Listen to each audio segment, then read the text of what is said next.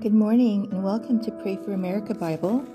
This is the prayer and reading for November 1st. Lord, I pray for the descendants of the people who were already here when the pilgrims arrived. Bless the people of the First Nations today. Many have suffered for generations. Give them the peace and honor they deserve. Amen. Ezekiel chapter 1:1 to chapter 3:15. On July 31st of my 30th year, while I was with the Judean exiles beside the Kebar River in Babylon, the heavens were opened and I saw visions of God. This happened during the 5th year of King Jehoiachin's captivity. The Lord gave this message to Ezekiel, son of Buzi, a priest, beside the Kebar River in the land of the Babylonians, and he felt the hand of the Lord take hold of him. And as I looked, I saw a great storm coming from the north, driving before it a huge cloud that flashed with lightning and shone with brilliant light. There was fire inside the cloud, and in the middle of the fire glowed something like gleaming amber. From the center of the cloud came 4 living beings that looked human, except that each had 4 faces and 4 wings. Their legs were straight, and their feet had hooves, like those of a calf, and shone like burnished bronze. Under each of their 4 wings I could see human hands, so each of the 4 beings had 4 faces and 4 wings. The wings of each living being touched the wings of the beings beside it. Each one moved straight forward in any direction without turning around. Each had a human face in the front, the face of a lion on the right side, the face of an ox on the left side, and the face of an eagle at the back. Each had 2 pairs of outstretched wings, 1 pair stretched out to touch the wings of the living beings on either side of it, and the other pair covered its body. They went in whatever direction the Spirit chose, and they moved straight forward in any direction without turning around. The living beings looked like bright coals of fire or brilliant torches, and lightning seemed to flash back and forth among them. And the living beings darted to and fro like flashes of lightning. As I looked at these beings, I saw 4 wheels touching the ground beside them, 1 wheel belonging to each. The wheels sparked as if made of beryl. All 4 wheels looked alike and were made the same. Each wheel had a second wheel turning crosswise within it. The beings could move in any of the 4 directions they faced without turning as they moved. The rims of the 4 wheels were tall and frightening, and they were covered with eyes all around. When the living beings moved, the wheels moved with them. When they flew upward, the wheels went up too. The spirit of the living beings was in the wheels, so wherever the spirit went, the wheels and the living beings also went. When the beings moved, the wheels moved. When the beings stopped, the wheels stopped. When the beings flew upward, the wheels rose up, for the spirit of the living beings was in the wheels. Spread out above them was a surface like the sky, glittering like crystal. Beneath the surface, the wings of each living being stretched out to touch the other's wings, and each had 2 wings covering its body. As they flew, their wings sounded to me like waves crashing across the shore, or like the voice of the Almighty, or like the shouting of a mighty army. When they stopped, they let down their wings. As they stood with wings lowered, a voice spoke from beyond the crystal surface above them. Above the surface was something that looked like a throne made of blue lapis lazuli, and on the throne high above was a figure whose appearance resembled a man. From what appeared to be his waist up, he looked like gleaming amber, flickering like a fire, and from his waist down he looked like a burning flame, shining with splendor. All around him was a glowing halo, like a rainbow shining in the clouds on a rainy day. This is what the glory of the Lord looked like to me. When I saw it, I fell face down on the ground, and I heard someone's voice speaking to me. "Stand up, Son of Man," said the voice. "I want to speak with you." The Spirit came into me as he spoke, and he set me on my feet. I listened carefully to his words. "Son of man," he said, "I am sending you to the nations of Israel, a rebellious nation that has rebelled against me.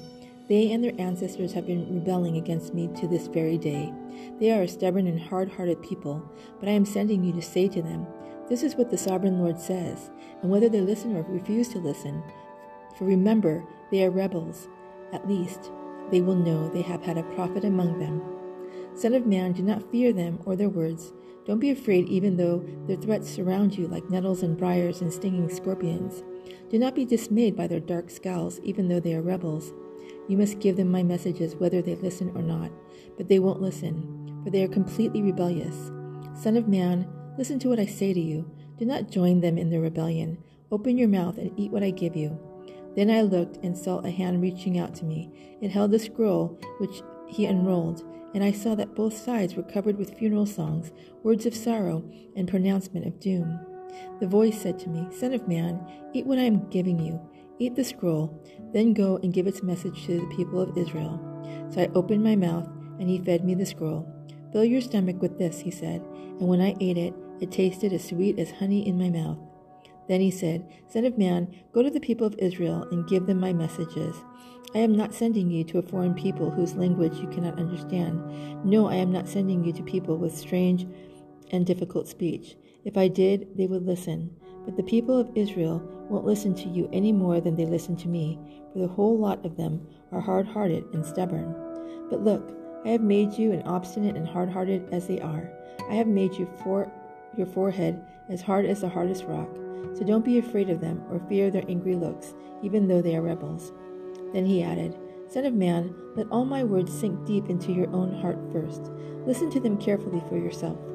Then go to your people in exile and say to them, This is what the sovereign Lord says. Do this whether they listen to you or not. Then the Spirit lifted me up, and I heard a loud rumbling sound behind me. May the glory of the Lord be praised in his place. It was the sound of the wings of the living beings as they brushed against each other and the rumbling of their wheels beneath them. The Spirit lifted me up and took me away. I went in bitterness and turmoil, but the Lord's hold on me was strong. Then I came to the colony of Judean exiles in Tel Aviv, beside the Kibar River. I was overwhelmed and sat among them for 7 days.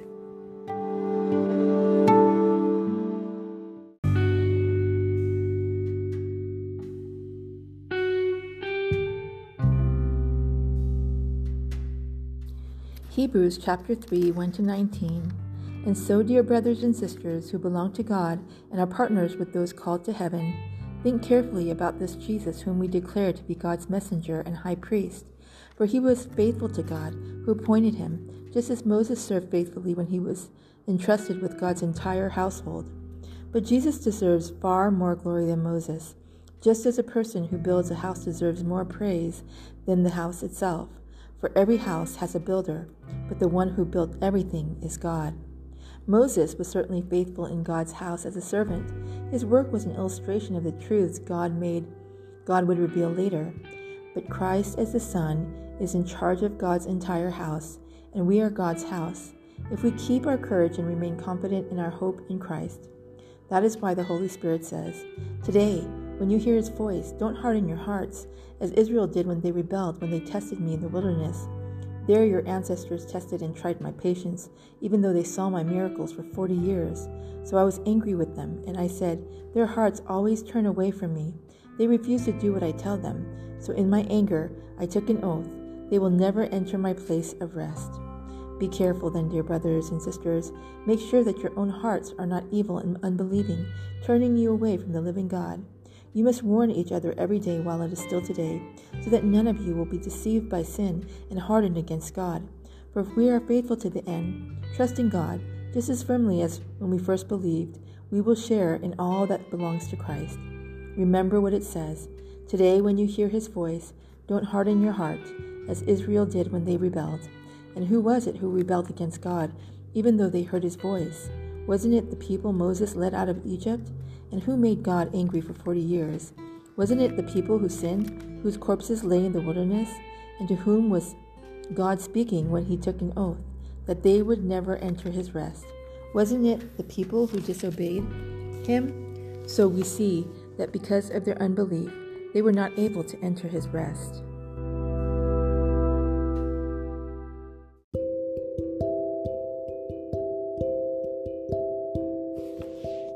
Psalms chapter 104, 1-23.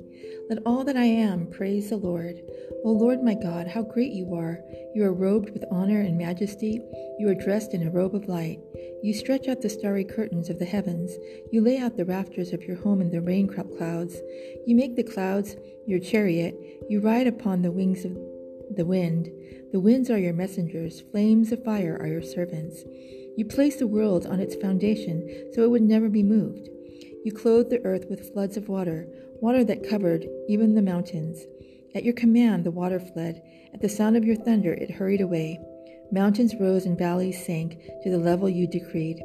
Then you set a firm boundary for the seas, so that would never again cover the earth. You make springs pour water into the ravines, so streams gush down from the mountains. They provide water for all the animals, and the wild donkeys quench their thirst. The birds nest beside the streams and sing among the branches of the trees. You send rain in the mountains from your heavenly home, and you fill the earth with the fruit of your labor. You cause grass to grow from the livestock and plants for people to use.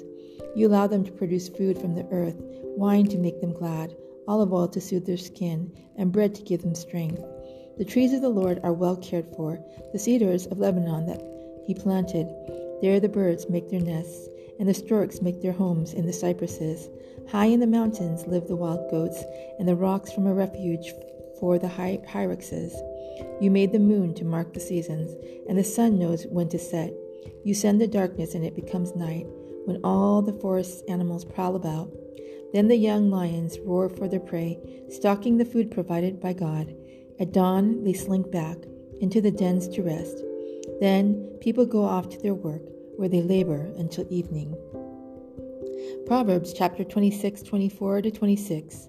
People may cover their hatred with pleasant words, but they're deceiving you. They pretend to be kind, but don't believe them. Their hearts are full of many evils. While their hatred may be concealed by trickery, their wrongdoing will be exposed in public.